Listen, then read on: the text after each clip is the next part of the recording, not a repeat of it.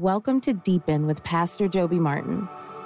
The Church of 1122 is a movement for all people to discover and deepen a relationship with Jesus Christ. And we're praying this message helps you deepen your relationship with Him. Now let's dive in. Howdy, church family. Welcome back to the Deepen podcast, where we're going to just, again, take a deep dive into sections of the scripture that we've been studying in Big Church through the Gospel of John. We're 18 weeks in. And also look at it through the lens of one of the one another's that we've been given in the New Testament. 59 times we are commanded to either love one another or bear one another's burdens or honor one another. The most commanded one is to love one another. Now, in Romans chapter 15, verse 7, we'll get to that context in just a little while. The Bible says that we are to welcome one another as Christ welcomed you. Some translations say accept one another as Christ accepted you.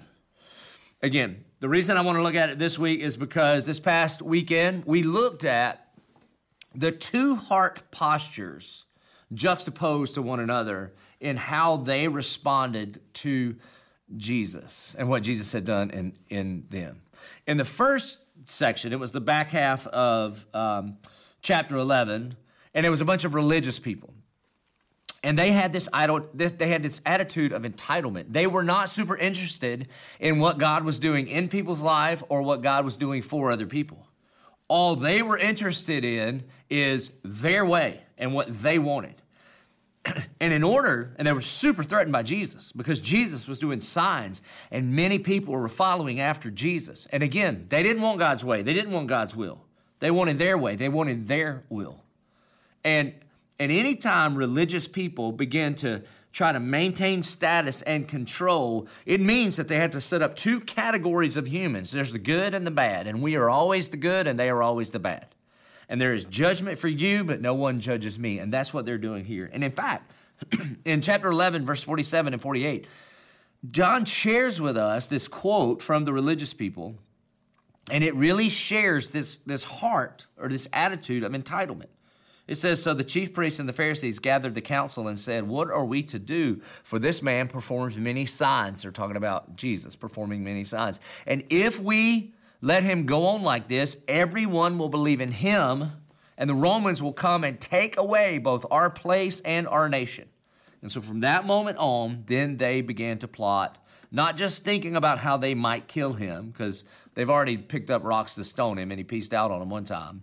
But now they were going to come up with this strategy or this scheme so that Jesus would be killed. You see, what religion always leads to is entitlement. What is he doing? Because everybody is following him. And if we follow him, what we have will be taken away from us. In other words, because of our birth and because of our behavior, we are entitled to certain things. By the way, sound familiar? So that's the religious posture. The other posture that we see in the text is that of a relationship. Mary, she's going to show up.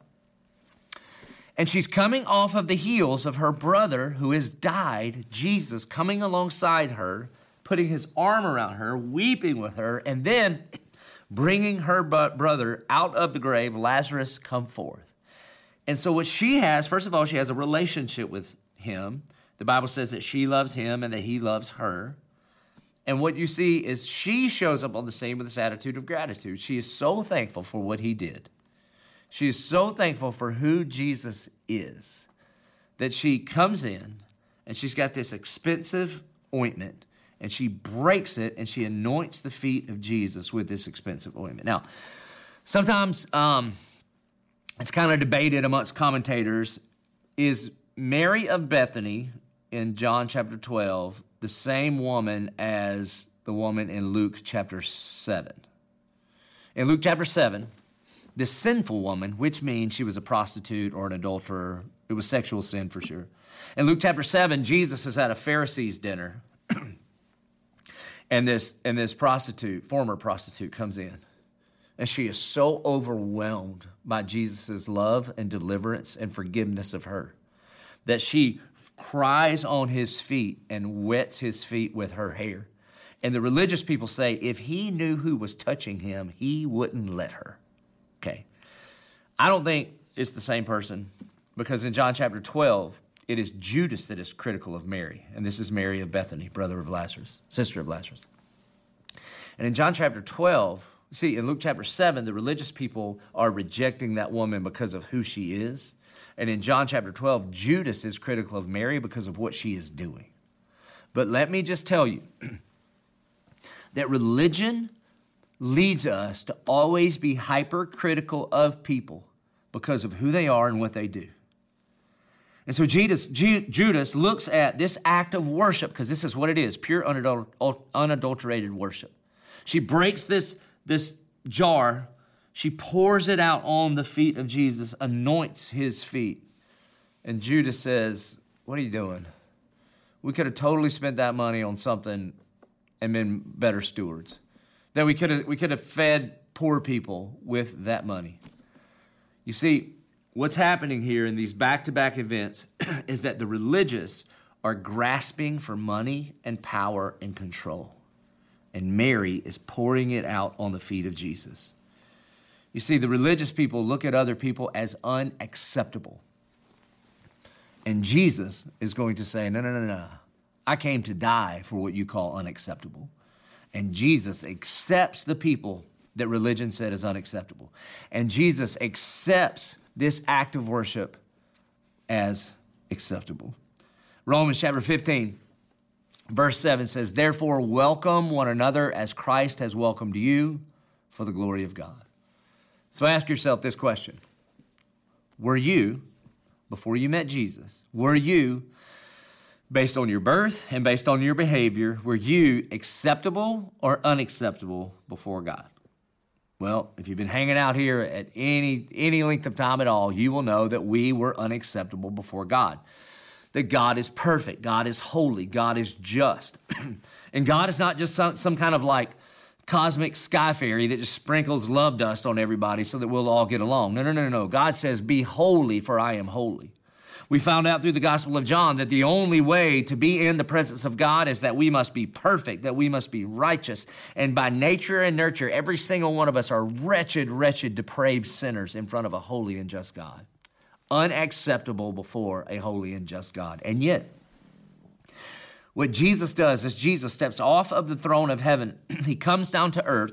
He lives a perfect life. He dies in our place. And he makes us righteous. That he who was without sin became sin, that we would be made the righteousness of God. It's called the great exchange.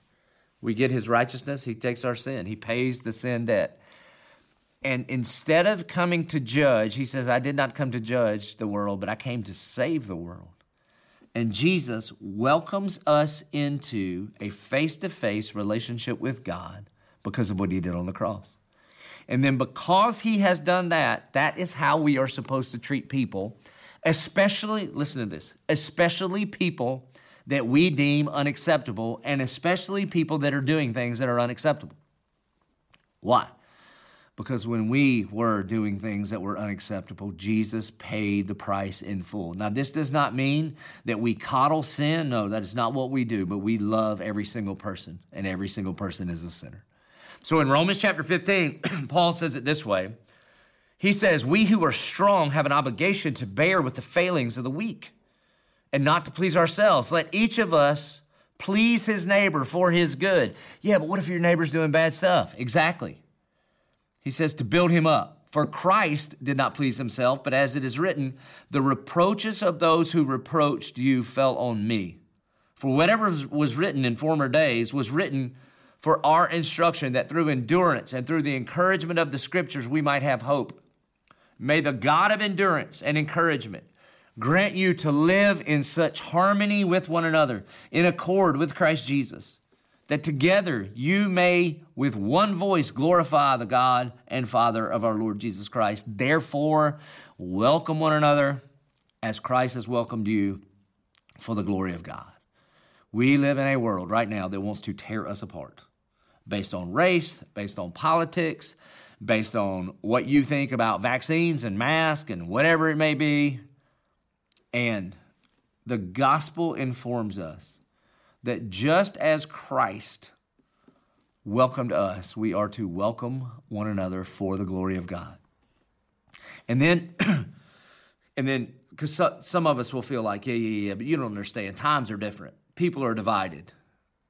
Well, if you think people are divided in our country, then you should have lived in Rome 2,000 years ago. The division between Jews and Gentiles, take what we have and multiply it by about 4,000 years, and then you get the kind of division they have. And yet, when the church was started, sitting on the same pew, they didn't have pews, but you know what I mean. Sitting on the same pew was slave and free, male, female, Greek and Jew. And Jesus says, no. When I show up, we are all going to welcome one another, just like I have welcomed you, and I welcomed every single one of you, no matter your race, no matter your socioeconomic status, no matter your political affiliation. I welcomed you into my family as a brother or a sister, as a son or a daughter of the Most High King, and that is how you are to welcome one another. And so Paul goes on to say, for I tell you that Christ became a servant to the circumcised, to show God's truthfulness, in order to confirm the promise given to the patriarchs, and in order that the Gentiles might glorify God for his mercy. And I'm telling you, the Jews in Rome would have looked at that and say, whoa. But the Gentiles, they are unacceptable people, and they do unacceptable things. And Paul would have said to them, just like you, every single one of us were born unacceptable, doing unacceptable things, and yet Jesus accepted us through his blood at the cross. Therefore, may we reject that attitude and posture of entitlement, that because of my religious beliefs, I am somehow better than you, and God owes it to me to accept me into his family. May we reject that, because that is by definition self-righteousness, that by my own righteous deeds, I am declaring myself righteous. That's what self-righteousness is. May we reject that kind of posture and attitude of entitlement, and may we adopt the attitude and posture that Mary has, that we continuously have this attitude of gratitude for who Jesus is, for what he has done in our life. And instead of being a people that want to control and hold on to and manipulate and judge, may we be a people that are just pouring out our gratitude onto the feet of Jesus Christ. And because we have been accepted, even when we are unacceptable, may we welcome one another. May we accept one another, just as Christ has welcomed and accepted us. Let's pray. Our good and gracious Heavenly Father, Lord, we were built for such a time as this. That when our days get darker and darker and darker, the light of Jesus Christ shines brighter and brighter and brighter. And God, may your church, may this church be a place where when people come in contact with us, they would feel the way Mary felt when she came in contact with Jesus. Because to come in contact with your church should be to come in contact with the very spirit of your Son, to come in contact with the body of Christ here on this planet.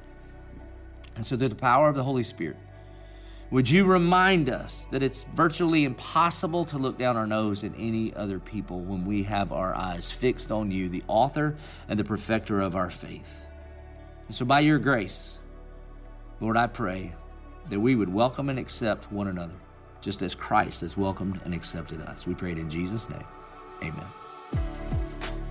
Thank you for joining us for Deepen with Pastor Joby Martin.